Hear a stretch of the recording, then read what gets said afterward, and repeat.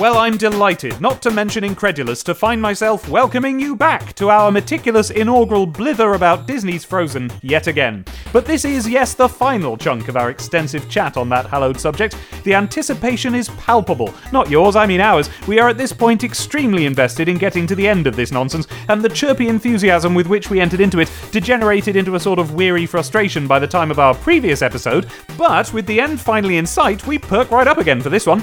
In the sprint towards the grand finale and its less grand come down, the bewildering love triangle twists suddenly into a whole new thing, a beautiful sacrifice is noped out of the window, not for the first time in Disney's history, Elsa casts a mystery story-ending spell, and we all cheer for the villain's defeat, even if we don't know he's a villain, which is weird. Then, finally, we admit the film's actually good after all, and prepare for its future. This is Serious Disney. He's Jahan Ranasingh, I'm Dave Bulmer, and we're a pair of cartoon-watching grown-ups. You'll be hearing from us again after all this is done, but for now, the podcast still has a fair way to go, so let's let it go. Okay, how much more of the film do we have left? Another 40 minutes. Yeah, but we don't have that much to say about it. Elsa's fight scene, let's skip there. That's my next note. To alleviate some of the disgust and disdain the world has for me after my troll rant, I'm going to say I thought this bit was really cool. It was really cool. Yes, it was really cool. And this is what I was talking about with Wesselton earlier. I like the detail that the big snow monster does attack the two guys from Wesselton. He attacks them personally, he throws them against a wall, he hurts them. Doesn't appear to incite any big change in their resolve or anything, but it does mean that they now have, their own reason to believe Elsa is on the attack. Yeah. At this point, the people of Wesselton are being quite reasonable, I think. They are, yeah. He was attacked by an ice sorceress. Yeah. It doesn't matter if he has a weird dance at that point. Yeah, all that is forgotten. I liked the bit where Hans, who we still think is cool, goes up the ice steps a little way, and the snow monster knocks him off them, and then there's just a bit of camera trickery, so that for a split second, we don't know that he hasn't fallen to his death. The camera goes with the motion, and then you see the snow monster go down, and then it pans back up, and he's still on the stairs. Yeah. That's well directed. That's a nice little bit. Yeah. So here, I've made this note here. I remember at this point at the cinema being genuinely baffled as to how they were going to resolve this love triangle. I was worried that the men and women were just going to be distributed evenly to one another. Yeah. And that you would end up with Hans going with one sister and Kristoff with the other. Yeah. Then we get the moment where there's a lot of speculation over this. In the ice fight. It's cool that all the shooty-shoots are going on. There's the ice stuff going on. Hans goes, "Don't be the monster they think you are." And she goes, "Ooh, ice okay, to see you." and then... I'm remembering that right. That's correct, yes. And then... "Let's kick some ice," she says. She says that. That's what she says as she's shooting the first one at them. And then this is where the speculation... Chill. Shut up. This is where the speculation comes in. Because there's one guy aiming a shot to get her. Yeah. Hans goes, "No, don't, I'm a hero." Yeah. And he knocks the person's arm upwards and it hits the chandelier, which goes down and could have killed her. And there's a lot of speculation at the time about whether that was him trying to finish her off but look good in the process so that he can then go and be the king. And the main piece of evidence that people gave for this was that he glances up at the chandelier first. Yeah. He glances up, then goes, then aims deliberately at it. And sure enough, he does. He definitely does that. Yeah. You can argue either way. I suspect that's deliberate. At that point, though, he doesn't necessarily have to be evil to be doing that. No, I guess not. It's a bit much to want to kill someone with a chandelier. I think the reason... But at the point that he runs in, she is on the cusp of impaling two people on icicles. Yes, but the difference is, it would be reasonable for him to attack her. Yeah. The difference is that someone else was about to, and he sabotages that to attack her. So the only explanation for that that's reasonable is that he wants to make it look like he tried to help her, but actually attack her. Yeah. That is the theory. And well, I mean, it makes sense. I have no position on it, basically. It does make sense, and it makes less sense if it isn't the case, but enough for it to be. Yeah. But I'm still not sure, because Hans does actually seem keen on getting her to come back and bring back Summer when he talks to her in the next scene when she's in the cell. He's like, "Bring back Summer, go on." Yeah, I mean, maybe he's actually... He probably does actually want her to do that. Yeah. Because even if he is going to evilly take over the kingdom, he probably doesn't want it to be an eternal winter. Yeah. Because, it's crap. Exactly. Then we get to another one of the points which fed into what we were talking about yesterday. Here's another one of those scenes that will make more sense when it's on stage. Yeah. Another one of those moments of going back and forth to different places. We've already been to the Ice Palace, which in any other film you would only visit once and it'd be amazing. We've been away from it, we've been back to... Like Anna, not just our camera, but Anna has been to it, then away, then back. Yeah. Here we have Kristoff coming to Arendelle again, then going away, then coming back. Yeah. Because at this point, Kristoff arrives at the door, and the door is closed in his face. He brings Anna back, the door is closed on his face, as she is taken to the castle to meet Hans. Given that every door in this film is important, I guess this is meant to make us feel extra weird about the fact that he's now shut out of the cast or the point of the story. But honestly, I was already... The door of love is closed. Yeah, but because love is an open door. Exactly, that is what it is. But I remember at this point, I was feeling weird now. That the door closing, I think that's the moment where I was like, what's happening with them? What is going to be the relationship here? This was where the fact that I was an adult was detrimental to my enjoyment of the film. And if I'd been a kid, I would just watch the film. Yeah. The things would have happened, and I've gone, yeah, that was good. Yeah. Or that was great. But as an adult, doing that silly thing we do of demanding to know ahead of time what happens and trying to be clever enough to figure it out. Yeah. I was there going, come on, what is happening with these relationships? And I don't like it when reviewers who hate films I like act the way I'm acting now. Come on, what's this supposed to be? And I'm there going, it resolves later. Yeah. So I don't want to be that. Well, I think the reason that you're uncomfortable here is because you're consciously aware of the fact that it's there are numerous ways in which this can resolve that would be awful. Yeah. It's more of a case of I'm impatient to find out what this is before ahead of time. It's one of the sense I think you're heading towards a cliff here. Yeah. And maybe you're going to thrillingly turn before the cliff and it'll be really exciting. But maybe you'll just go straight off the freaking cliff. Ideas that I had was, is Elsa going to end up with Kristoff? She's never met him, but it's a Disney film, and they're setting him up for wanting to be in love with someone. It was the closest I could come to a resolution, and that would have been dreadful. He likes ice, right? Yeah, exactly. Do you know what? Actually, now I'm convinced. That's fine now. They should have done that. It's I hear you like ice. Yeah. When Anna turns to ice at the end, he should have gone cool, I like that. Even better. I'm into this. Yeah. Isn't that bit where he sees her palace and he's like, now that's what I call ice. It should have called back to that line. Now that's some ice. Then he could have said ice to see you. Yes. That could have been the recurring line. Yeah. God, this version They've ruined this film. Or, and this was the other thing playing in my mind, are they going to kill one of them? Yeah. And remember, at this point, Hans was a straight-up good guy and one of the best good guys they've ever had. Yeah. Are they going to kill one of them? Which one? Yeah. And if it's the one, if one dies and Anna ends up with the one that didn't die, that's going to feel weird because that's going to make the death feel like a sacrifice for her. Yeah. And it's undoubtedly going to turn out to be that. And she's going to shack up with the remaining guy. Yeah. Hi, Editor Dave here again. Just interjecting to say that I've since realised that part of what made me think this was that Fixer Upper has a line that goes, get the fiancé out of the way and the whole thing will be fixed. So, this wasn't entirely the product of my deranged imagination. There was actually a reason that the film got me thinking this stuff. Okay, back to Podcast Dave, starting for our now. Whatever happens here, I'm going what is this going to be? Yeah. And so, honestly, allow this to stand as the highest possible praise. Because they totally had me fooled. Yeah. What they came up with was a resolution I loved. Not in all its facets, but the thing they were building to, the thing with Anna and Elsa, is amazing. Yes, and it is. Great. So I guess great, but I really had to go through the ringer. No, I agree. I agree with that. And I feel like I was probably thinking the same sorts of thing at the time as well. Where are we up to? Are we up to the turn yet? About to be, yeah. Yeah, just the scene where Hans shows his true colours. It's a really effective shock. Oh, yeah. Really, really effective. Yeah. But as I've said before, the reason that it's so effective is because they give you nothing whatsoever. There is nothing in the film prior to that to give you any indication.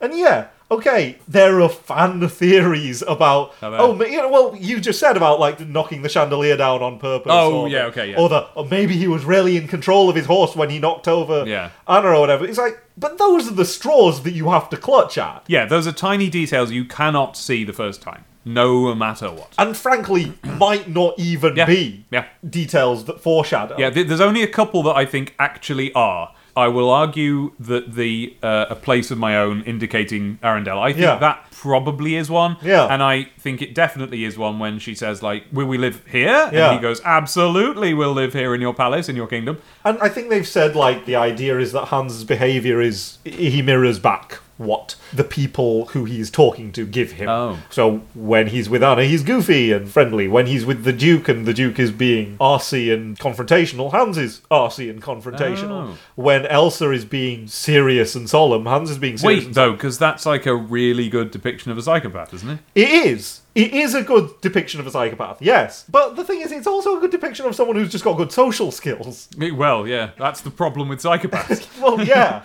And that's the thing. His turn is a turn into utter psychopathy. Yeah. Utter, like, this guy is a lizard wearing human skin. Yeah. Like, the human skin of someone he murdered and skinned. Like, that is how evil this guy is. He is someone who has learned all of the ways in which humans interact with each other so he can use them. Yeah. This is the worst person in the world. He is terrifying. He's horrible. Yeah. Wow. I can't wait to see how the film executes on the fact that they've got this absolutely monstrous figure in their cast now. Yeah. And it totally doesn't. Yeah. It totally doesn't. They just say, you go there, and he goes there. That's it. Yeah, exactly. As I say, at the end, they may as well have wagged their finger at him. Yeah. Oh, Hans. Yeah. Oh, Hans, you tricked me. You made me think I wanted to marry you. But actually, you're a murder psycho, and you're a lizard wearing human skin, and you tried to murder my entire family. Well, let's get to that in a minute, because I've definitely got a note from when this is, like, he's defeated, as it were. Yes. So we have the turn. Which is a great scene. It's a good scene. And by the way, people pointed out something I didn't notice the first time, which is that he is wearing gloves. Yeah. And it seemed at first to be a bit of a reach that that's a symbolic thing, but no, because it's very clearly pointed out earlier in the film that gloves are something to watch out for here. A glove is being put on Elsa when the phrase "conceal, don't feel" is first said. She throws it off dramatically and let it go, as everyone knows and has seen.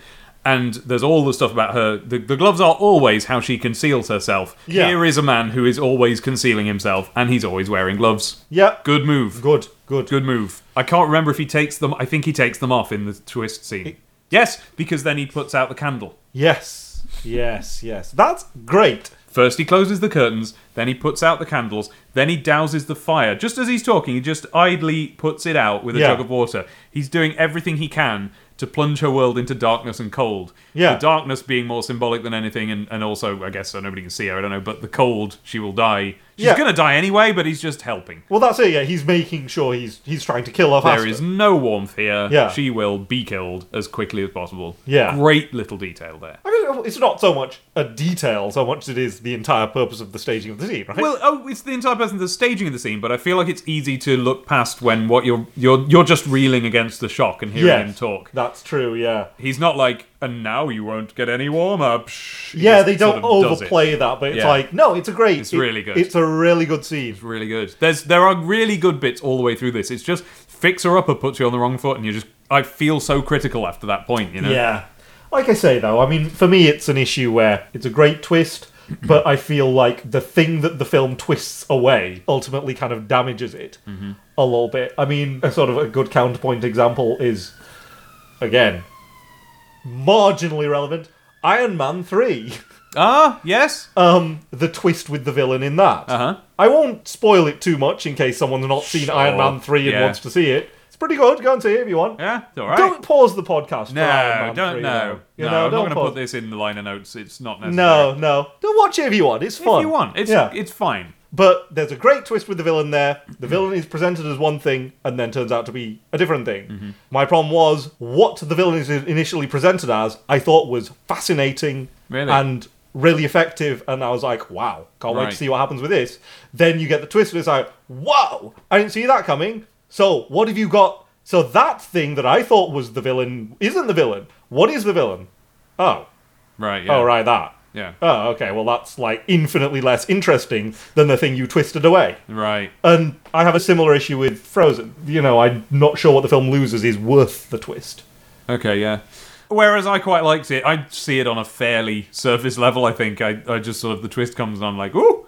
Yeah. And so that worked on me. Something about how effective Hans was made that exciting for me. And I think basically we just approach it from a different position, that I think that the fact that there's no clue makes for an interesting thing as opposed to a failure of twist. Or Well, honestly, I wouldn't have felt the same thing if Hans had then been as great a villain after the twist as he had appeared in that twist scene. Very good point, yeah. There is a moment in a minute where he seems like he's going to be, but that is the moment. I don't think I've got a note for it, so we'll just say it now. When he immediately goes out of this room, tells everyone that not only has she died, but that she married him. Yeah. They said their wedding vows. What I really like about that scene is that he does, again, seem sincere. He doesn't seem like a character being portrayed as acting. Yeah. Even though now we know that he is. Yeah. So now we know that that he's an amazing actor. Yeah. So I like that scene. I like in that scene the fact that the Duke of Wesselton goes immediately to his aid. He's all sympathy. He's all shock. Yeah. Like, what? She killed the Queen? I have a lot of sympathy for the Duke in that scene. Well, at that point, it's okay to not think of him as the villain anymore. Exactly. So I guess that's... they're it just lets you off the hook there and lets you go like, okay, now he's not the villain of the piece. Yeah. So he was, again, another red herring. Yeah, he was. Setting up for these two twists, essentially, that they have.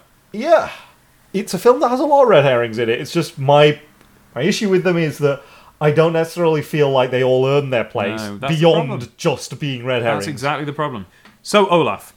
After Tangled, there was a lot of people posting online that Tangled should have ended with Eugene's death, and those people were black-hearted, terrible people. Yeah, I thought you were going to say terrorists. And you're probably right.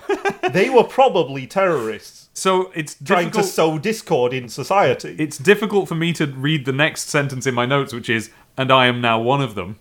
But now I'm like them, because I cannot shake the thought that Olaf should have died here. I'm not saying I want him to have died here. I'm not saying I want him dead. I'm not saying I dislike him. I love him. I mean that when he comes into the room and sees the fire, and you can tell he's here to relight that fire. Yeah. I don't think I'm in some way bringing my own expectations into this by just thinking that this is the cue for him to go so far to warm up Anna that he will end up melting in the process. Yeah. I don't want that. I'm saying it seems to be that. Yeah. And so when it isn't that, what you feel like you've come away with is a lesser version of the scene that was happening. Yep. 100%. 100%. Like, it would have been the logical conclusion of his character arc. Yes. And given it some purpose. And at the end, when Elsa, at the end, conjures up my own personal flurry. Yeah. She makes a cloud to keep him alive. Yeah. Why didn't she rebuild him then?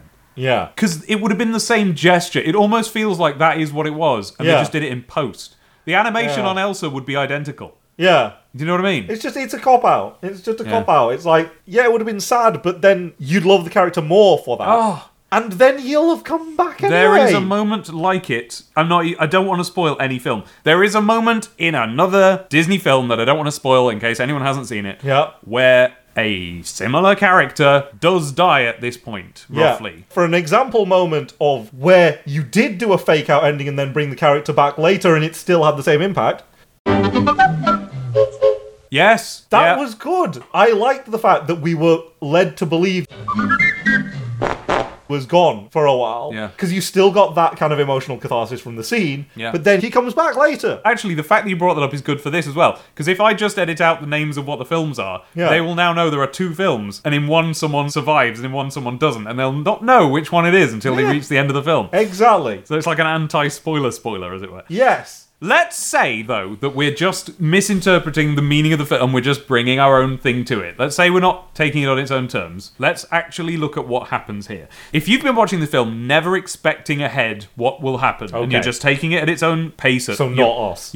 So you're only seeing what is happening in the moment right now. Yeah. Then this is the point at which Olaf resolves as the only person in this film who is in touch with what love is. Yeah. And we realise that goes back to the fact that he was first created by the two sisters back in the days when their relationship was perfect. Yeah. So suddenly, if you don't know what's coming, suddenly his position in the film makes sense. Yeah. He's not just a wacky sidekick stroke merchandise mascot. He's the most honest person in the room. He has the warmest heart. He's the avatar of the love they have to re-establish to fix all this. Yeah. But with him here, embodying that love, Yeah. theoretically, Anna could be cured by him.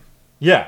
There he is looking at the fire. Yeah. The film, with all of film tricks, tells us he is going to interact with this fire. Here is his moment. Yeah. The song established he wants to be near warmth. Yeah. Here's a fire, the rekindling of which may be the vital thing that keeps our main character alive. Yeah. The music swells a little bit again, as if to say this is what's going to happen. And she says, please, Olaf, you can't stay here, you'll melt. Yeah. I don't think it's silly of me to think, there's your act of true love. Yeah. And I quote, Olaf's line is this: I'm not leaving here until we find some other act of true love to save you. Other meaning other than Hans. Yeah. So there is no resolution to this. That's like a joke in character because he's a jokey character. Yeah. Way of saying, we're looking for an act of true love and I'm going to sit in front of this fire until we find one and I'm a snowman. Yeah. And then he sits in front of the fire and he says to her, do you happen to have any ideas? And it just totally solidifies what's supposed to happen. Yes. I'm not saying I wanted it to happen, and I'm not saying I want it to happen now. I'm saying that either it has to happen, or we have to have a different scene, or Yeah. a different In Summer song, or a Yeah. different something. This is not just me being weird and seeing things that aren't there, right? No, it's not. And also, you shouldn't need... I mean, I know that, you like to play the role of a black-hearted monster. Yes. And that's how people see you, and that's how, Yes. how you've made your reputation. You're the Yes. horrible man. I'm the most horrible person. The horrible man of the internet. Yes. That's how people see you, and it's how you make your business. Yes. But I don't think it makes you a horrible person to... I'm going to edit this out. My reputation will be shut. I'm going to blow the lid off your entire web of lies.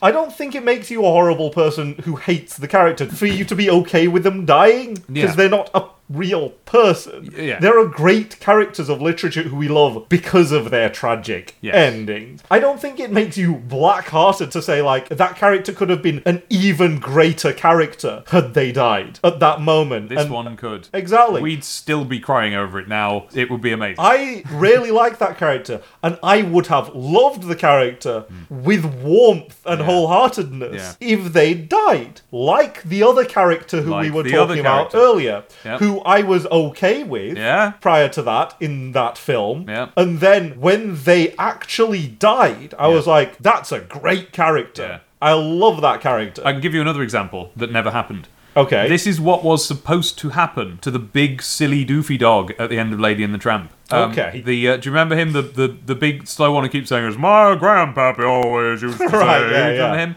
He's just silly all the way through, and the running story is that he's like a fuddy-duddy old. He's like an old grandpa character. He's meant to Yeah. be old, and they whisper to one another that his sense of smell has gone, but we never mention it. Yeah. And he's always indulged. She always sniffs things out, and they're all like, "Oh yeah, you've picked up the scent. Yeah, he's old. Ignore. Just let him have this."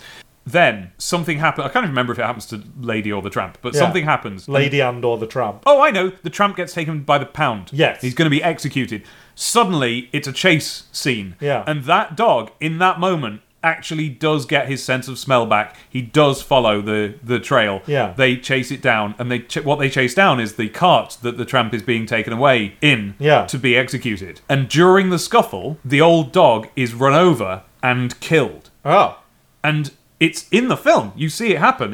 Everything up to that point is the same. Yeah. And then just they chicken out, and at the end of the film, he comes back and goes, "Oh, I've got a broken leg now." Oh. And if he had died, that's one of Disney's most beloved characters of the 50s. Yeah. For sure. As it is, I had to explain to you who he was. Yeah. Yeah.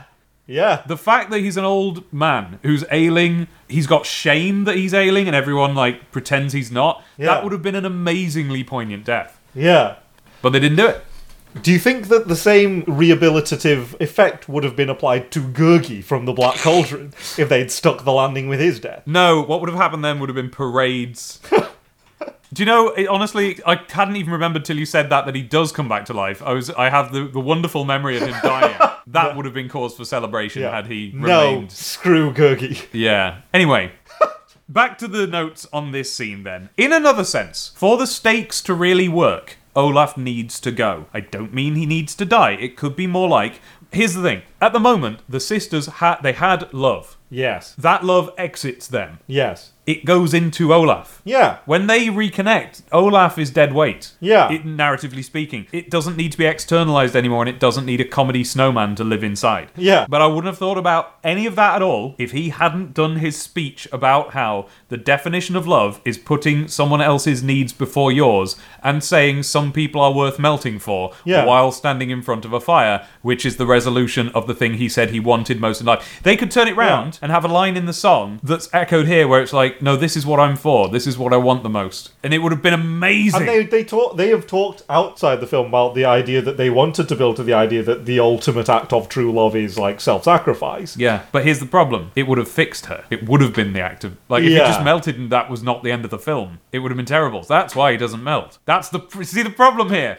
Well, but the thing is, though, they could have tried to engineer a different way in which that did fix her. Yes. And then she sacrifices herself for Elsa in a different way. Yes. Oh, yeah. That doesn't relate to the ice curse. Yes. And then there you go. I suppose the only problem with it is that if that had happened, our criticism, assuming the scene was exactly like this, because part of the problem here is that whatever happens, for it to really land, they needed to change fundamentally change either the scene or even the story. Yeah. So one version of that, imagine it's the same scene, but Olaf does melt. We would be sitting here going, why didn't you just walk away from the fire, which was on? Yeah. The fire was fine at this stage. He didn't need to be there anymore. And that might be all of these reasons. And like, oh, if he melted, that would be the act of true love. That's probably the reason they gave themselves why not to do it. I'm sure they planned to do it at some point. I'm sure of it. I'm sure. I'm absolutely sure they must have. It's just the way the scene's set up. And he should have. Yeah. He should have. And I say that out of love. I do. Like, that would have been the best way to express that theme. Now, what is happening in this scene, I do like. I know, don't worry, listeners, I do know, like, what's really happening here. This is the same as Fixer Upper. It's charming you think that anyone is still listening. Yeah. They are actually talking about Elsa, right? Yeah. Or not Elsa, but the story with Elsa and what will happen. Yeah. He defines love in terms of sacrifice for others, not because it's what he's going to do. He says it because it's what Anna's going to do. Yes. That's why this is here. This is where we learn that rule to set up for the next scene, which is where it happens. That scene's great. Yeah. So I do get it, and I can absolutely see that when you examine it, particularly if you imagine the team making the film, justifying, like, we'll do this and we'll do this, when they examined it, this totally seems perfect and doesn't seem like it needs to change at all. But the first time I saw it, and the second time, although I'll take that one as a personal failing if you want, it just seems like the film there's a ton of stuff that's saying it's happening that isn't. Yeah. But it's weird to me that given that I now forgive the scene in all the ways I just listed, it's weird that the way that they don't kill Olaf is by him saying, maybe not right this second. Yeah. Yeah. It's so glib. Yeah. It's so like, I mean, it's such a like flippant. It feels added on in post to me. Yeah, same as the flurry. You may as well have like. I mean, I don't want to spoil any other deaths here. Yeah. But all right, I mean, you can edit any spoilers. Oh yeah, out. I will. Even. Yeah. But like, not right now though. Oh, like he falls off, and then like they're running out, and then you just see him climbing out. Yeah. And he's like, oh, kids, eh? Yeah. So that moment where he goes, but not right now. Yeah. It kind of reminds me of the cinema release version of Little Shop of Horrors, where everything builds up to the actual ending, and then they go, but not right now. Yeah. Audrey goes, Are you okay? Yeah. Yeah. Yeah. I'm alright, to be honest. Oh, yeah. It's like, this is the old, you've sold your soul to Satan here. You need to pay the price for that. But not right now. But not right now. Yeah. And the reason I bring that one up is that is literally filmed later and just spliced in. Yeah. And that is not what I'm suggesting happened, but it is what could have been done. It's the sensation that you get, and that's a bad sensation. And here's my other thought. Olaf, not dead. Yeah. Very much still in the film, part of the cast. Yeah. Does he do anything ever again? No. No. Well, yes, but no. Well, what? Does he? He's just sort of there. He doesn't do anything. There's no part of the story that's about him doing a thing and that helps anyone. No. So effectively, if he died here, the rest of the film's identical. Yes. This is his death scene. This is his death scene, one way or the other. Yeah. Okay. Move on. Let's move on, if we can. Yeah.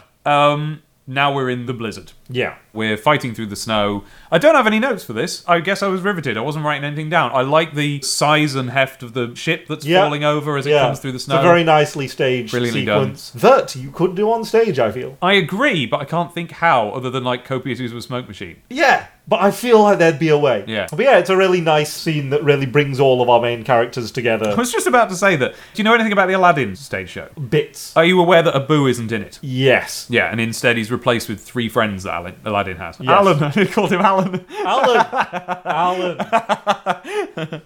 Well, That's the localized UK Yes. title, because, copyright reasons. yes.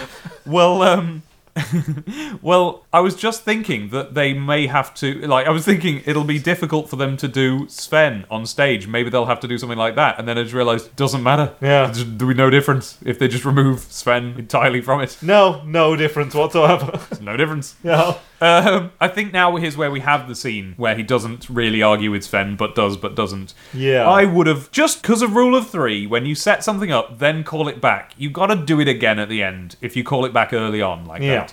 And I feel as if they should have made more of a deal of him talking to Sven to talk out his feelings, but they kind of did. He used him as a sounding board, even if he didn't do the voice. So also, and the momentum of the scene was going in a different direction at that point. You know, Yes. that's the finale, basically. Yes. I mean, obviously, having a scene that ties up a character point of Kristoff in the finale might make it seem like there's a point to Kristoff being in the film. It might. But that wasn't the direction they wanted to go in. Then they're staggering about in the snow. You've got the big ship falling over.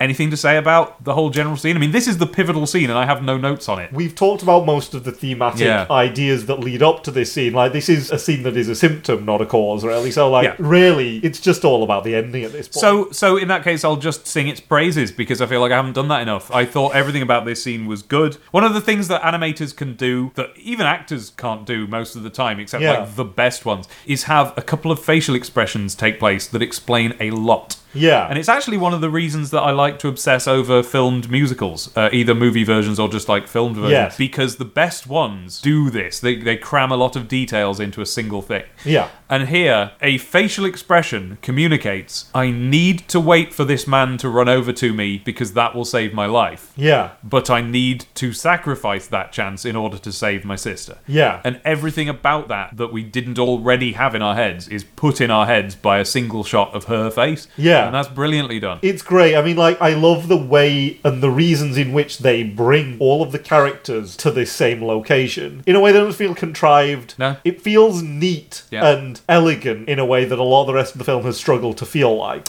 Yeah. Every aspect of the ending in terms of, the sacrifice and the turning to ice and the transformation back, the act of true love healing her, that is all great. Yes. That is all great, and what it represents, obviously, as we said numerous times in terms of this revisitation of the idea of what true love is. I mean, I talked about that 5 hours ago. Yes. In recording terms. And obviously, it's a great pivotal moment. That shows this was a film that had something new to add. Yes, and it kind of shows that Disney is a company that has something new to say, and maybe that might be part of the key to the success of this film. Even within the oldest of old templates. Yeah.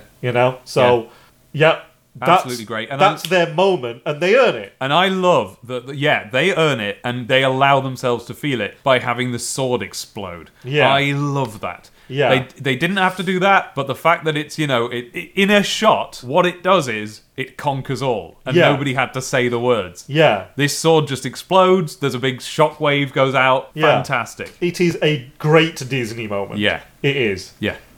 Unfortunately. What's your unfortunately? Mine might be sooner than yours, because I don't like something you just mentioned, which is actually the transformation scene back to life again. Actually, no, you're right. I don't like that very much either. Now, why don't you like that? Just because it happens so quickly. Mm-hmm. Everything from that part is of a piece with the end of the film. Uh-huh. And the end of the film is, they know they've earned their great moment. Yeah. And then it's like you are on stage and you've delivered an amazing emotional soliloquy. Yeah. And then you're like, yeah, thanks guys. High-fiving the audience. High five, Oh, I nailed that, didn't I? All of the kind of emotional pregnancy of that scene and the gravitas and the importance and so forth, it just dissipates so quickly after it happens. The ending of this film is like the ending of episode 4 of Frozen, the Saturday morning cartoon series. Yeah, well, pause, because we'll get to the ending in a minute. Yeah. I'm on the transformation still. And Well, this I mean, is- I'm talking about everything from that point. Well, that's the to trouble. me, It's difficult you know? to extract it all, isn't it? Yeah. In this transformation scene, these are nitpicks. I'm not saying there's anything wrong with any of this, but what I am saying is this is the last time I want to see this. Yeah. What happens in the transformation scene, and call it an homage if you like, is they go through the list of things you have to do in this scene, most of which I'm kind of sick of seeing. Uh-huh. So you have it lasts way too long when we think the person is dead, but we know they're not because it's a Disney film thing. Now, I will allow for, and even make myself the argument that this may have been the time that it wasn't necessarily going to go back. So it's okay that she's a statue for ages. And you also need to show the other characters feeling what they need Absolutely. to feel, you know? This is part of my problem, though. When they show what the characters need to feel, they do it in a way that I think is outdated, and I think it's time to move on from. Now that we've figured out how to show a lot of more modern and more nuanced feelings, I am absolutely sick to the back teeth of the scene where it seems like a character is dead, so everyone does an emoji sad face. Then And they're bows their not. head, yeah. Yes. Then they're not, so everyone smiles. I just think that's such an unrealistic response to someone you love coming back from the dead. To Yeah. smile.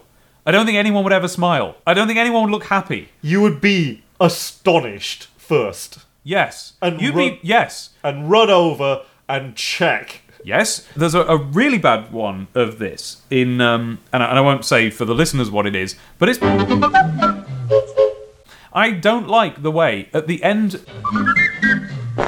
has died, and I think at the end of the film they have like a funeral there or something, and then the second appears and everyone smiles, and the smile that one of the characters does is so ridiculously overblown that Yeah. it has become a meme. I've seen people post that as like a silly example of someone over smiling at something.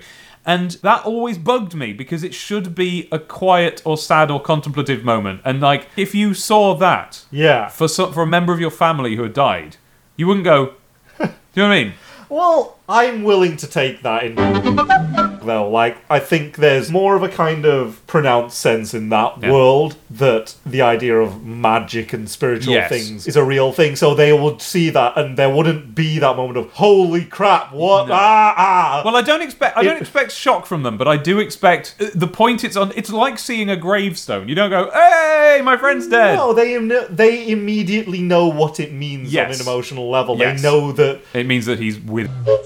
Yeah, and that, like, his soul persists Yes. somehow. I can see why in that world, and with those characters' understanding of the magic of the world, that would immediately register as, like, oh, actually, brilliant, Yeah. you know? So I'll give You know. I'll give them and you that. But what it did do is that was the film where I started to notice this. Yeah. And so now to see it in this, there's a death. It seems everyone's sad. I do not like at this point that as I'm trying to have an emotion watching this scene, a snowman waddles in and goes, Anna. Yeah. I do not like that. No. Because he shouldn't be there anyway. No, he shouldn't. Again, it just feels so tacked on afterwards. I'm not Yeah. saying it is, but it feels like it is. And they must have been aware that that would be... It's like, oh, it's okay, they opened their parachutes. Do you know what I mean? Or when you show the people crawling out of the cars in the A-Team. Yeah. Yeah. So, something about this scene didn't sit well with me. I know what you mean. You know? It It feels... just seemed a bit tropey. Yeah, after we've seen this very refreshingly new take on the preceding scene, the fact that it then follows with the rotest version of this. Yes. Yes, that's right. It's Exactly. jarring. It's jarring. It's cut together from the film we're not naming, Beauty and the Beast, transformation scene, Yeah. things like that. It's sort of cut Going back even further than Yeah. that, the Jungle Walk and the, you know, Yeah. Oh yeah. you know, the Is that what I'm? Do they smile at the end of that? Is that where an example of that? See, my thing about smiling, by the way, if anyone's going like, well, what would you do if someone Yeah. you love wasn't dead? Is smiling not appropriate? All I mean is that in that first moment, you'd be having a stronger emotional reaction than that. And weirdly, the only children's film I can think of where this is actually handled in a way that I think is realistic is Hook, because when the mother, who didn't go to Neverland, didn't see the adventure, and Yeah. just thinks that first her children and then her husband have been kidnapped. Yeah. When she gets her children back, she clutches them and just sobs. And I feel like that's the right response. Well, I think also you need to look at this in the unusual context in which it's happening, though. Like, everybody involved in that process has been working on the assumption that Anna is going to die. She's going to die very soon unless we do this one thing. Including the viewer. Including the viewer. They're all thinking, right, there's a very small outside chance that if we get to her first, we have 1 second in which we might be able to avert this. And then you see, oh no, she's given up that 1 second to help someone else. Yeah. So I can see why they wouldn't be like going, no, because they've been expecting this for ages. And they had this one shred of hope left. But then it's like, but then she gave it up. There'd be a sense of like, that's just cosmically sad because I understand why she's done that. But I wish I could have, that. And you expect that when she sacrifices herself, there's even though they don't say this, so perhaps I'm being silly, but I almost felt in that moment as if, because that was an act of true love that she was doing for Elsa, Elsa could be the only recipient of the whatever result of that would be. Yeah. So I don't think I went, that was an act of true love, brilliant. But I didn't go, so she'll be fine. I thought that was it. So the fact that the act of true love generally cancels out badness, I guess, is something of a twist in itself. Yeah, like you say, it's a great moment followed by a middling moment. Yeah. And that's a disappointment. Fortunately, there are more middling moments to come, so it's not in such a bad context. And here we are. We're nearly at the end now. We might wrap this up before 8 hours. Oh my god, really? Yeah. So, love... Bidoof, and everything works. Bidoof, that's, yes. The Pokemon. Yes. Okay, I don't remember that. Love Wobbuffet. First time I saw it, I just didn't understand what was happening here. This is, we've had a whole film of her saying, I can't. That phrase, I can't, over and over again. Yeah. Oh, wait. And it's not, oh, wait, I can by using love. They don't hug and it all comes back to life. She just goes, love. And the magic just goes away. Yeah. Or the ice goes away. Exactly. It's like, explain, going back to the Frozen virtual reality experience that I'm talking about, I'd be like, Elsa, explain mechanically what you've just done. What was that? Yes. But the thing is, normally, I think we would both agree that that's a silly level to be at. But here I don't think it is. The story gets to a point, but forgets to resolve the fact that she doesn't have summer power. Yeah. And then she goes, and now she's got summer power. I think I know what they're doing. She's spent her whole life afraid and closed off. Yeah. She believes she doesn't have access to warmth power as well as ice power, but we don't know if that's true or not. All we know is that, certainly she might have retract the ice power. I think that's what it's supposed to be. It's still controlling the ice power. It's just bringing it in. Yeah. Here, I believe she realizes she had closed herself off to any loving approaches. Yes, of course. Yeah. She closed the door. The love was trying to get in, and she didn't let it. Yeah. Meaning, love is the one thing she's never let in and tried. Yeah. And it turns out to be the secret. And so now, if she lets it in, she has the anti-ice power. In other words, No, finish off. She shouldn't have said love. She should have said feel. Yeah. Then I would have understood everything. Yes. All the way through, she's been saying don't feel.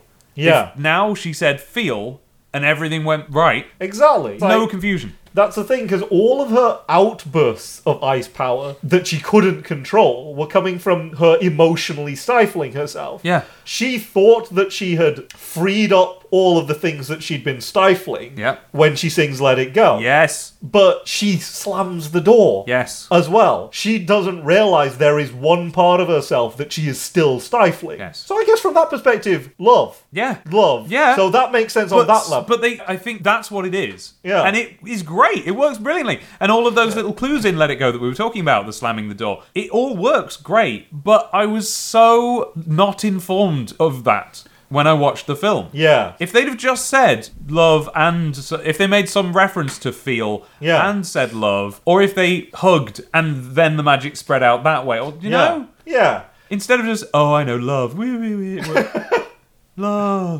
Love. And because it was that word, said in that tone, it comes across as like a weird, cliche. Hippie cliche. Yeah. Or fairy tale cliche. Well, all right, but I would allow that if that was all it was. Like, I'm happy with fairy tale cliches in Disney. I'd defend that. Not at the end of this one. And if they not without being justified. All the other times in Disney when they've gone, you need to love. It's never been... It's like, you were talking about this earlier. People are quick to criticise Disney films by taking one bit out and going, look, Yeah. maybe like I did. But usually, if you look at the film, the thing is actually justified in some way. Yeah. And here it was, if you really, really Yeah. if you're a film paleontologist and you really rake through all of the rubble that you were talking about. You shouldn't need to be. No, so fine. Fine at best. My next note is called Weird Ending. Yes. Even though I like most of the back end of the film, it ends weird. Yes. First off, Anna goes up to Hans and says, "The only fool I see is you!" She doesn't say fool. No, but Esmeralda does, and it was a bad line, and it's a bad line now. Yeah. It's always made me cringe. Okay, I was about 14 when Hunchback came out, but the only I see... Pause. What's she gonna say? We know what she's gonna say. Get on with it. Is you, lol. She does say, what is it, the only frozen heart around here is yours. And then she punches him. And, okay, alright, that's not the best way of dealing with your problems, but okay. Honestly, he's warranted something. It gives us we kind of go hooray, yeah, cool. In that moment, we're like, yeah. But why does anyone else? We cut to a balcony full of delegates from different countries around the world. Yeah. All of whom have, up till this point, seen Hans be the most wonderful ruler, handing out blankets to everyone. They've seen him... His plan, which he outlines to us, is that when they think that Elsa is dead, or Anna is dead, and when she is dead, he will be the hero who saved the kingdom. Yeah. That our belief in him as a villain hinges on the I think, reasonable prediction that if the Snow Queen had killed the princess, and Hans went and sorted out Gaston style killed the beast, he would come back a hero. Instead, they see Anna, who, as far as they're concerned, he has miraculously brought back alive as well. Yeah. As well as the Queen. Yeah. He should be this enormous hero. Instead, he gets punched in the face, and everyone up on the balcony goes, "Ha ha ha, fantastico." Guess what the guy actually says? Yeah, I know. Ha ha ha ha, fantastico. Why? Maybe he reacts like that to everything. Maybe. In which case, I want to see a spin-off of him. They don't know he's a bad guy. No, they don't. They don't. What are they doing here, Disney? What are you doing? They've not explained that at all. Like I said. The hero who saved Arendelle from eternal winter. Yeah. Punch in the face. Ha ha ha. Ha ha. Fantastico. Fantastico. Like I said, I don't like any aspect of how Hans is dealt with in this film. He's dealt with like he is a comedy rapscallion. He's then thrown into a cell and his face goes in a bucket. Yep. Which I took the implication that it might be a toilet bucket. Yeah. Even then, that's not bad enough. No! There are villains who have done much less bad things, or have demonstrated much less deep-seated, terrifying personal traits than Hans, who have got off much worse than he does. Yeah. Much worse. Nothing happens to Hans. Disney are actually, at this point, getting a bit weird about how happy they are to kill villains. Yes. And this is the one they don't kill? Yeah. I feel like even Gaston could have been rehabilitated quite easily. I feel like there are a lot of Disney villains that, didn't need to die. No, but, that's the way these things are. But, so, given that that's the way these things are, if one doesn't die, you have to think, oh, why didn't this one die? Yeah. Maybe there's something about him. Yeah. And you look at Hans like, no, there's nothing about him. He's horrible. He's maybe one of the worst, based on what you've actually let us know about him in the end. What he is at large. That's what he is. Yes. There's no way those guards are keeping that hunk in there for more than a couple of minutes. He's going to be so charming to them. Yeah. He's going to be straight out the door. Exactly. It's an open door. Yes. Prison is an open door. Yeah, for him. Yeah. I don't think this is the first time he's done this. No, probably not. As I say, he is picked up on in Frozen Fever, and he is not at large, but he is also not in a position where he is tremendously disadvantaged. He's not in solitary. No, exactly. I will actually be very interested to see what they try and do with him in a sequel. Yeah. Because they're bound to bring him back. Oh, yeah. They gave him a little role in the Frozen Fever short. They brought back the voice actor to do the part, even though all he has to say in Frozen Fever is, ah! Basically. Clearly, they see Hans as part of the Frozen family. Yeah. It's like, so what are you going to do with him? Huh. Right, we're nearly at the end. Yeah. Next, there is a sudden and completely unexpected jab to the feelings when the little spat between Olaf and the reindeer appears to end with the reindeer eating his carrot nose. It seems like a gag, and you think he'll just grab another one from the nearest stall, but instead, Olaf just completely flops and gives up on life. He just stops living, and happiness vanishes from the universe, and it's incredible. And then it's gone. And he just gives him back his nose. And holy crap, suddenly I've been through a huge emotional journey that I did not sign up for. But instead we're supposed to think everything's fine. But everything's fine. Don't feel. Like, we're meant to play off the fact that Olaf had to live through a moment where he thought he had been permanently mutilated and disfigured. Have you seen... Do you know the bit I mean? Yeah. Let me show you, because it's not like... I mean, I don't remember it being a moment of It's a horrible astonishing emotional devastation. It's extremely sad. Because what you think, like, what you want is for, like, him to do a DreamWorks face or a bit of snark. But instead, it just completely ends his will to live. Watch this. Okay.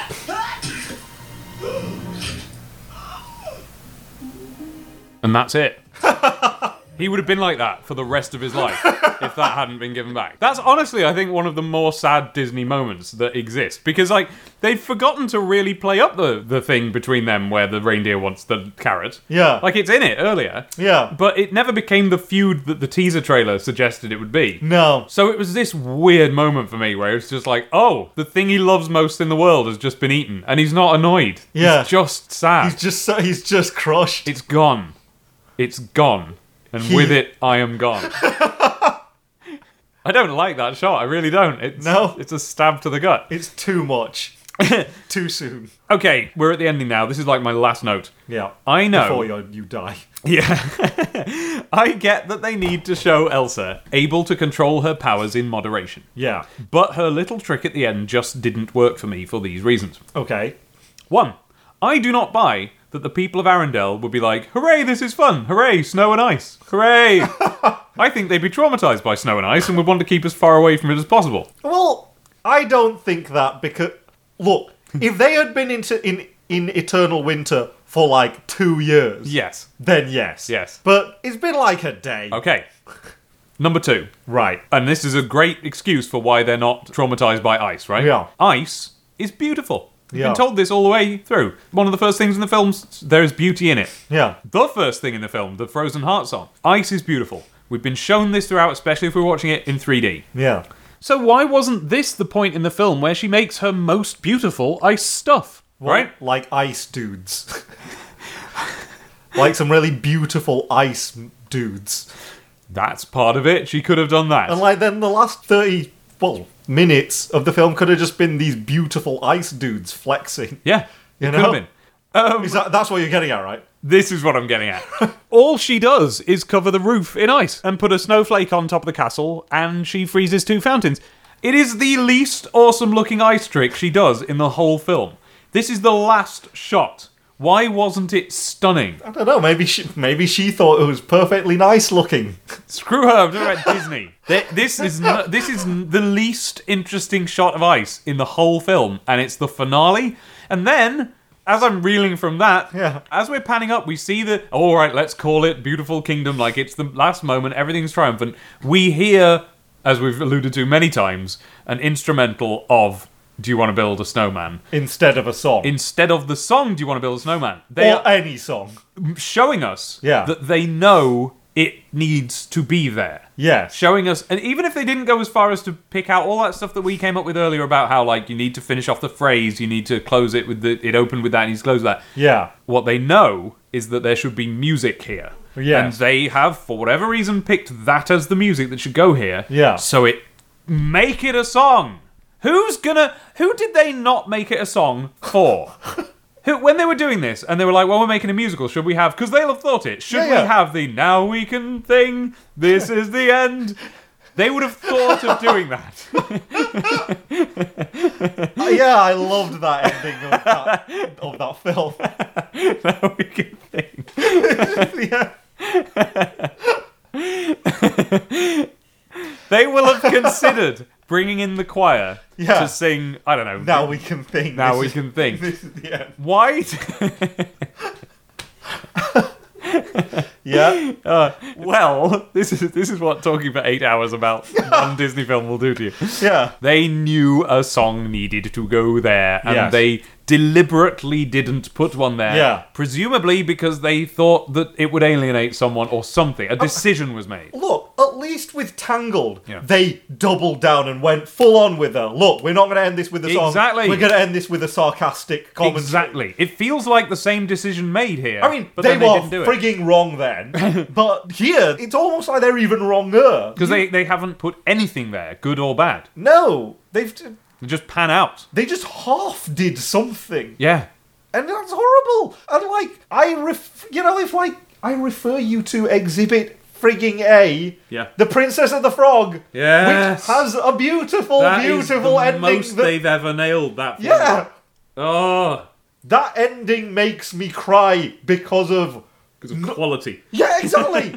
Not because of any specific emotion I'm Yeah. being made to feel by the ending itself. I mean, yeah, it's a great emotional Sure. ending, but when I tear up because of that ending, it's because of awesomeness. Yeah. It's because of how amazingly that completes the musical thought of that film. There is a feeling that those of us who've watched a lot of musicals, and I don't mean necessarily like in the theatre, but just like in any format, have, where we do feel this weird welling of like, oh, you did that perfectly. Yeah.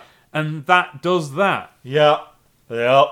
You know, I don't know why I equate that with musicals, but that's where I've I always felt I it. get that. Like when I I think it's because all the different mediums are involved at once, and they Yeah. have to crystallize in a perfect moment. my usual reaction to an amazing piece of performance in a musical is just like a fist pump. Yeah. You know, just a sort of like, yes, Yeah. that was so good. You nailed that. Yeah. I mean, The Princess and the Frog is like all of that. Yeah. The ending of that. Yeah. And like, I mean, that's why I always pick on the ending of Tangled, because Tangled should have done that Yeah. too, Yeah. but they went down the sarcastic Shrekky route for some Yeah. reason, and that's very disappointing. Yeah. Here, it's just like, it's just a wishy-washy, wet brong Yeah. of an ending. I mean, it's a nicely arranged version, instrumental version of, Sure. like, Do You Want to Build a Snowman? Yeah, of course it is. But why isn't there a song at the end of the defining musical Yeah. of Disney of the There, last there 30 never, years? there never will be. That's a film now,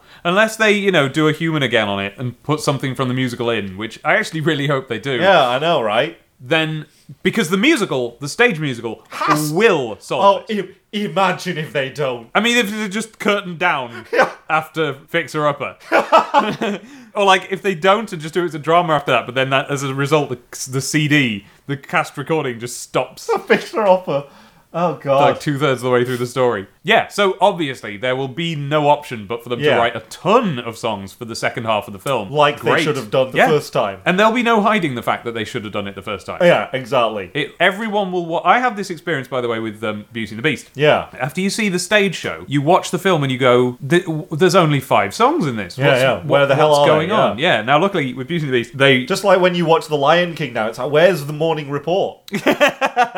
no, that's there. That's fine. We're okay. No, it's not. But there are bits. I sort of wonder if the Oh, yeah, no, Madness well- of King Scar might have been quite good in there. Or, What's Her Face's song Yeah. about the stuff. You know, like, What's the Face's song about the stuff? What is it? Now we can think. you know what I mean, right? I know what you mean. Nala's song Shadowland. about, like... Going and having to do the thing. yeah, exactly, yeah. Yeah. About now it being the thing. Yes. So there are moments like that but in Frozen is going to feel stupid to a child Yeah. who's just come home Yeah. from the stage version. Yeah. They're going And- to watch it and go like, hang on, this is weird now. And to any right-thinking person, honestly, like, if they do it properly, then you will, yeah, as you say, you'll go to it and realise, oh crap, that's how the film was broken. I mean, and maybe I'm going too far by saying a child will watch a stage musical and then come home and then disparage the film that they have. But what I do mean is that kid's soundtrack from, like, the OCR from the stage musical Will is be the real version. Yeah, it's gonna, and that's always gonna be weird because it won't be Idina Menzel. No, unless it is.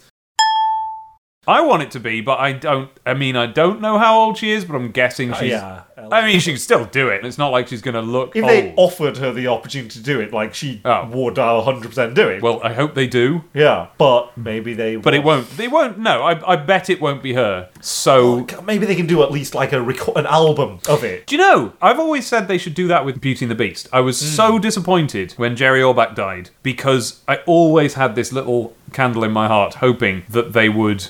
Nice. Thank you.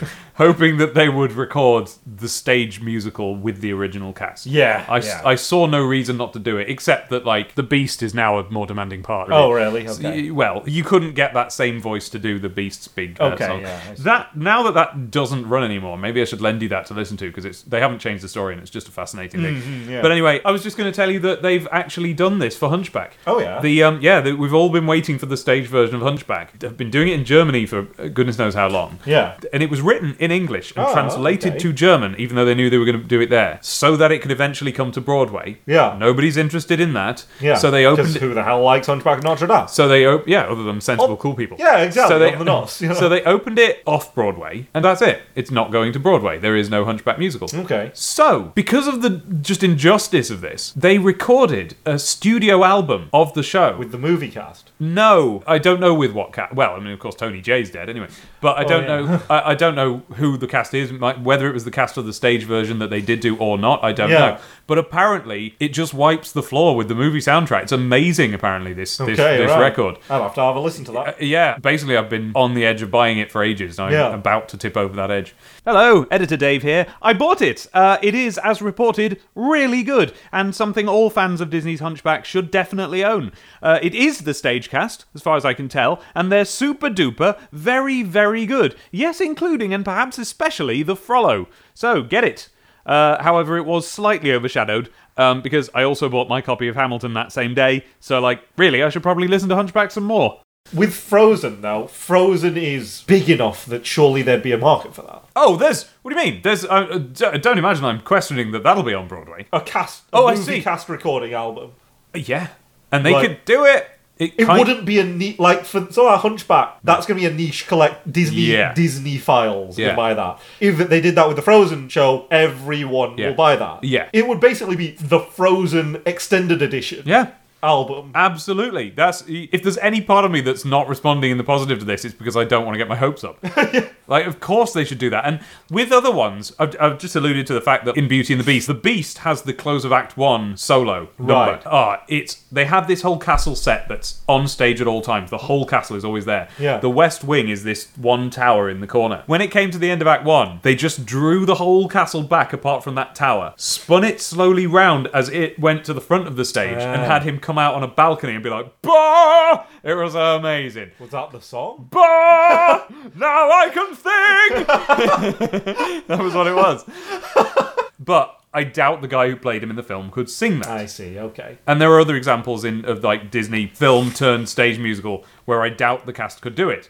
No reservations in the case of the Frozen cast. Yeah. They all sing at full pelt in They're this all film. Broadway people, by and large. There we go. With the exception of, Kristen Bell, She's great in it. But she's great. Yeah. So fine. So I'm guessing the case with her is that the only reason she's not a Broadway person is that she went into TV instead. Yeah, she's Veronica Mars, Yeah, right? but she's trained, Oh, clearly. Yeah. Could step onto Broadway any day she wants. Yeah. Imagine if they just went the whole way Yeah. and just cast the original cast for the stage. Well, yeah.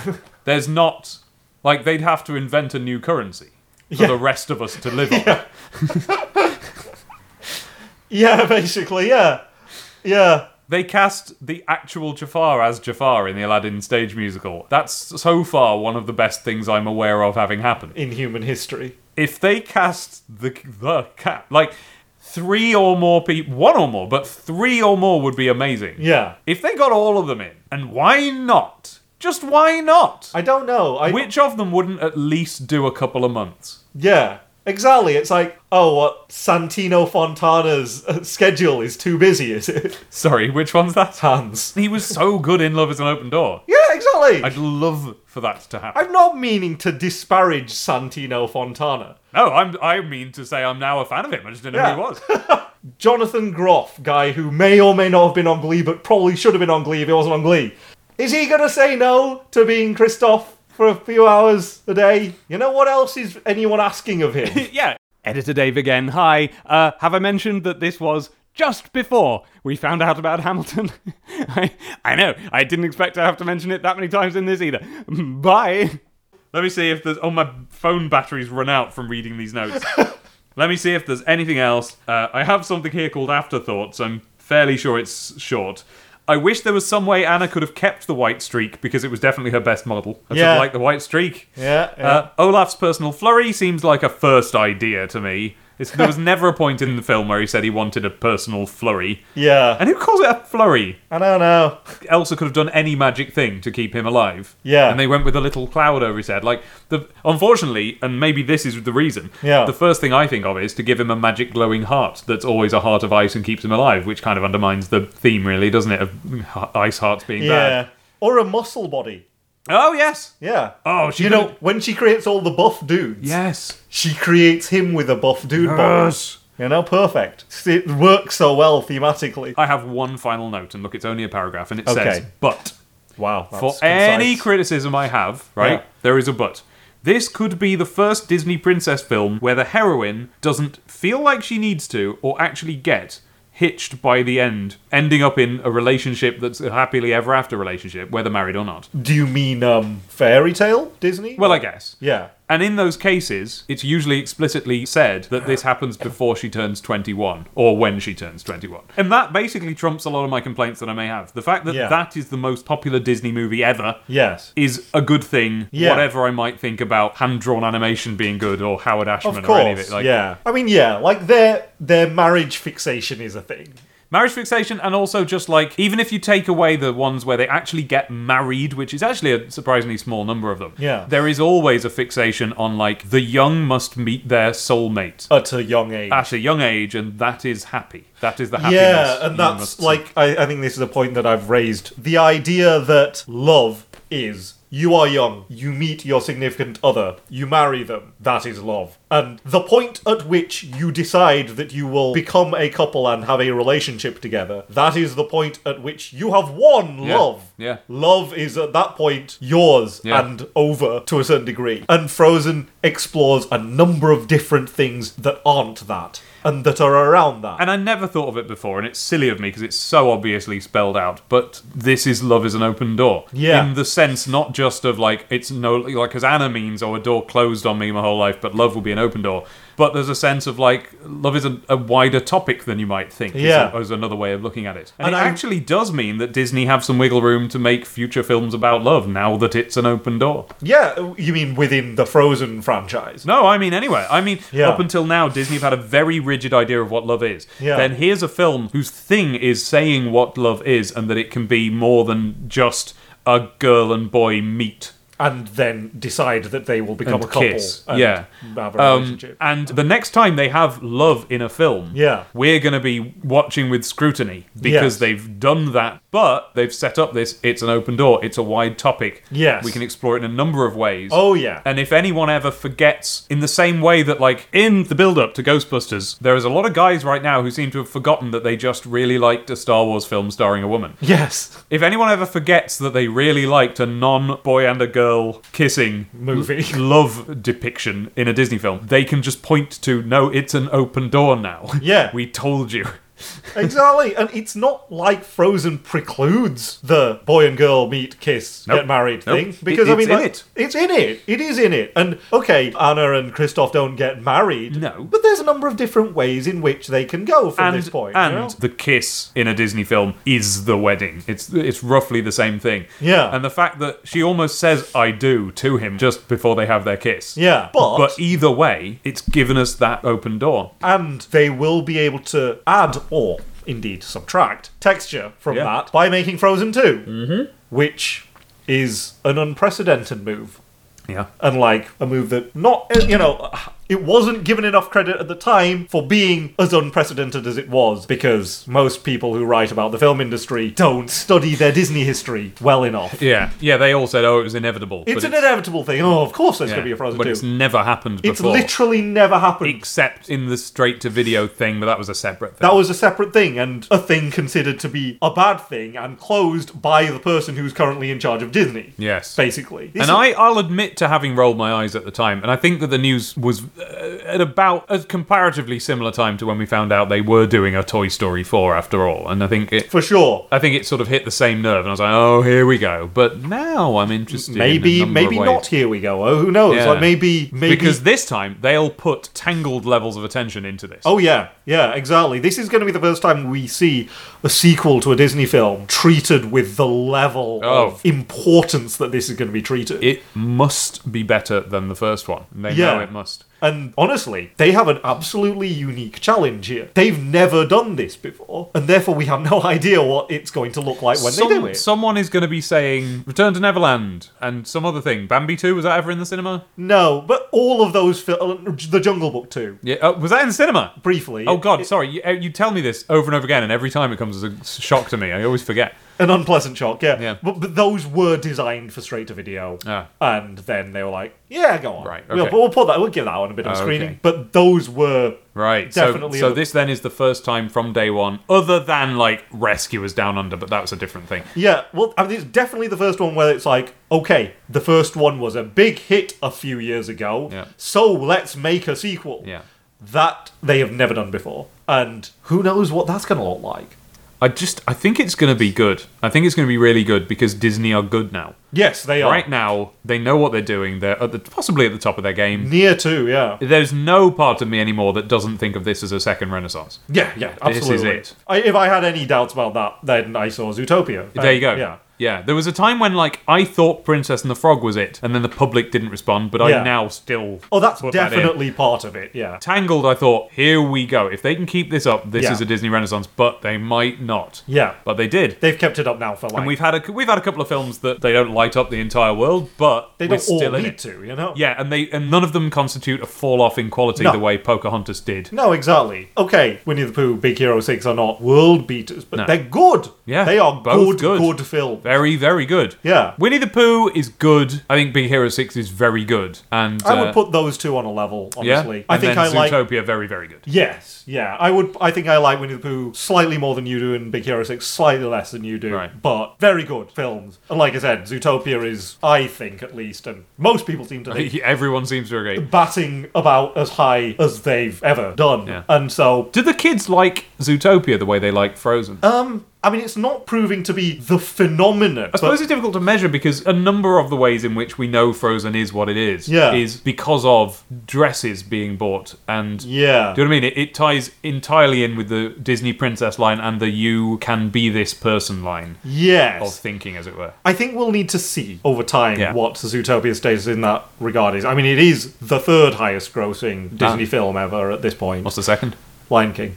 Of course. Well, Lion King got a big boost from the 3D re-release a few years ago, which was a very, very big success for them. And really good. And really good. We saw that, and I just couldn't believe how well it translated. How 3D it was. Yeah. But Zootopia is doing very, very, very well for itself and could approach $1 billion depending on how well it does in Japan. And that would mark it out as one of the biggest animated hits of all time, but it's difficult. There is still a difference between that and Frozen. Yes. Frozen is now a permanent staple of global culture. Yes.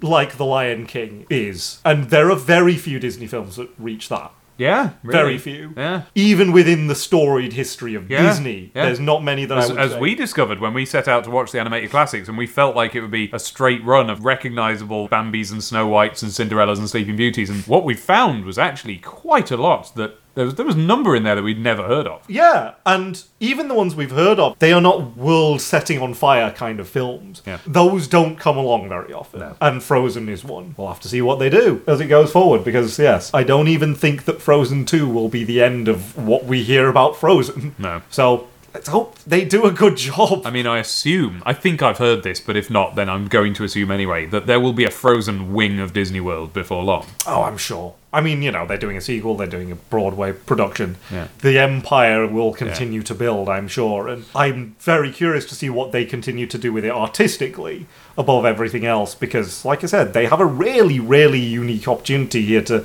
build some kind of dynasty upon this. Here's what I will say. If they ever build another Disney theme park, it will be Elsa's castle at the centre of it, Yeah. and not Cinderella's. Yeah, well, what's a fairly bland castle with a single snowflake on the top of it? No! The good one! The ice castle! With, like, buff snow dudes. Yeah. Yeah, okay. Right. Okay. Sold. Okay, I think we might have finished. John! Oh, I thought that we wouldn't get past 8 hours. but we did. Yeah. Well, edited down, it'll hopefully be just under 8 hours of podcast. Yes. I don't think this is a podcast now. What is this? I sort of... A psychotic break? I don't know. We'll have to find out if government torture reviews it. You could, if you played this at a high enough volume, Yeah. you could make this a form of torture. Maybe this is illegal. Maybe. Maybe this will be outlawed by the Geneva Convention. Well, hopefully. But until then, we'll just have to call it a podcast. So, if you've got 8 hours of your day, Yeah. who has 8 hours of their day to listen to this? Well, I've listened to 8 hours of podcast. Not in a single day, mind you. Yeah, okay. It's a thing people do. It's a thing Okay. people do. I'm not going to make anyone listen to it. Anyone who gets this far will be like someone who's really interested in people talking about Frozen, and I'm sure someone like that Or exists. they'll have died, like, probably about 3-4 hours ago. I mean, maybe. Yeah. Hopefully not, but No. I wouldn't blame you. I don't think people deprive themselves of like food and sleep and stuff while they listen to podcasts. What they do is they put it on the bus on the way to work. But they'd have to stay on the bus. No.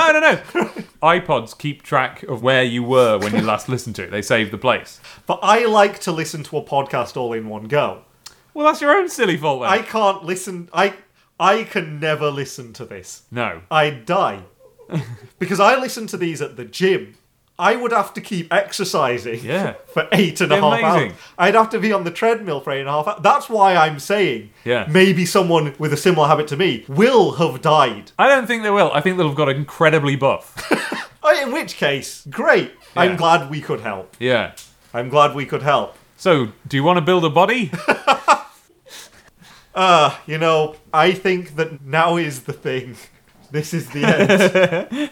I do think that this is the end Okay. of this. It's now weekend thing. Now we can think. Yeah. Oh, God. I can't even remember our own in-jokes anymore. I know. Well, that's because they happened hours ago. All right, let's serenade them out. Now we can think. This is the end. There.